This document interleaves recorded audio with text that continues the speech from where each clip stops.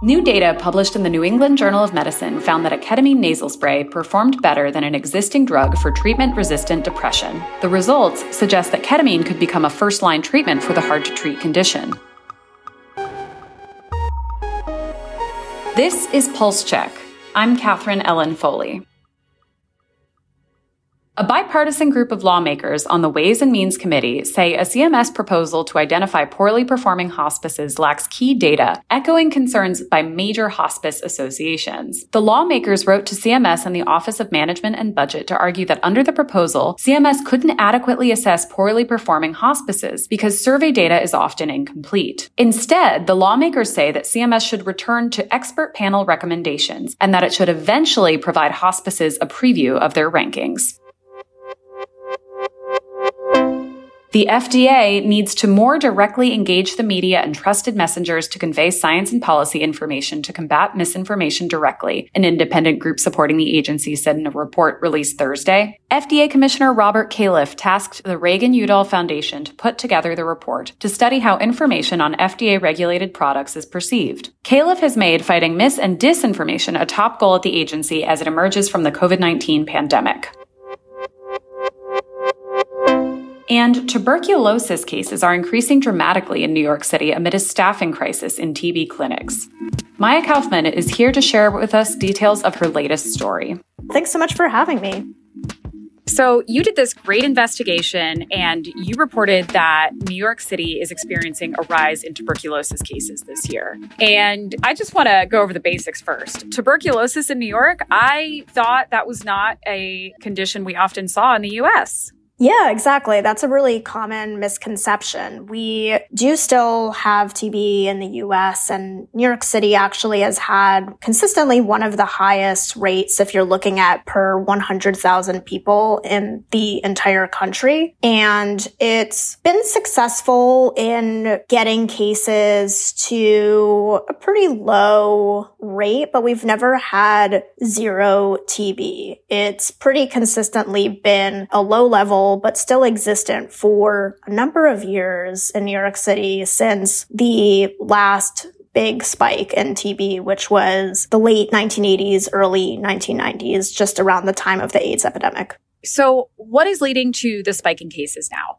So right now, we have seen about 500 cases of active TB infection in New York City so far this year. That's up about 20% from the same time last year. So that's a pretty significant increase. And experts see that in part as a rebound from COVID when there wasn't a lot of diagnosis and treatment happening of TB. So that's a contributing factor. But what has been surprising is I spoke to one expert who said that this data really shows numbers that surpassed their expectations beyond just that COVID rebound that everyone had expected. So there's a couple of things that could be going on. We know that one aspect of this is that we are screening a lot more people right now for TB because with the arrival of over 100,000 migrants to New York City, those people who are coming into the city's intake system are all getting screened for TB. So there's an aspect of there just being more screenings. But also, if you think about what can cause TB to spread, this is an airborne disease. When you have an active TB infection is often in your lungs and you're screening this population of migrants for TB and then temporarily housing them in large congregate settings with low ventilation. So that's really creating a perfect storm for TB to spread. If it activates, you can have it just living dormant in your system. The kind of thing that can activate TB is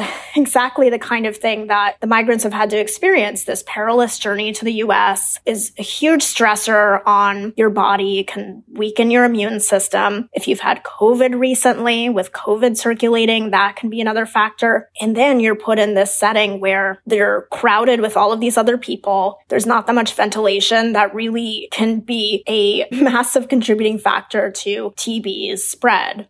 So your reporting showed that the city's Bureau of Tuberculosis Control seems to be understaffed to handle this growing caseload. Can you talk about a little bit more about what your reporting showed and what New York officials are doing to strengthen tuberculosis monitoring and treatment capacity? The Bureau of TB Control in New York City definitely is understaffed. There's widespread vacancies, is what 3 employees told me. And they spoke to me on the condition of anonymity because they were basically asked not to speak to me. We do have a sense of the number of people there should be. They're budgeted to have 151 people, plus there's a handful of grant-funded positions beyond what the city funds, but that's way down from what we've seen at previous peaks. We've seen staffing kind of zigzag over time depending on whether cases have been high and then go back down when cases were down to kind of echo that. And then that then creates the self-perpetuating cycle of the staffing is down, cases tick back up, there isn't as much capacity to handle the cases. They have to retroactively staff back up the unit. We don't really have a sense of how many vacancies there are right now because the city health department wouldn't give me data on that. Anecdotally, I had been told that there are vacancies across a number of roles. We're missing the doctors who see patients, the x-ray technicians who perform x-rays, the epidemiologists who track cases on the back end, the case managers who interview patients and look at close contacts. So really across the board in a range of roles. And so that's left them really struggling to handle this uptick.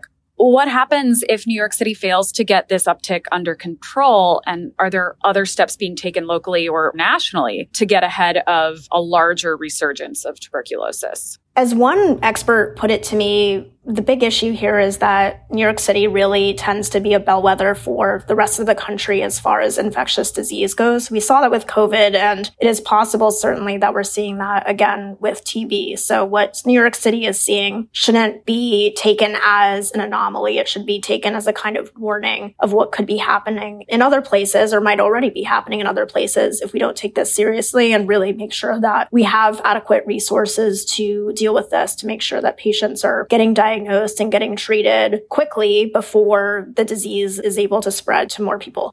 Well, thank you so much for sharing some of your reporting with us. This is awesome, Maya. Of course. Thanks for having me. And that's our show. Our music is by the mysterious Breakmaster Cylinder. Afra Abdullah is our producer. Annie Reese and Alex Keeney are our senior producers. Kara Tabor is an editor for Pulse Check. Our healthcare team editors are Eli Reyes, Dan Goldberg, Barbara Van Tyne, Beth Belton, and Sean Zeller. I'm Katherine Ellen Foley. Subscribe and follow Pulse Check for a new episode every day. And subscribe to our newsletters where you can read this reporting: Pulse, Future Pulse, and Prescription Pulse. Thanks for listening.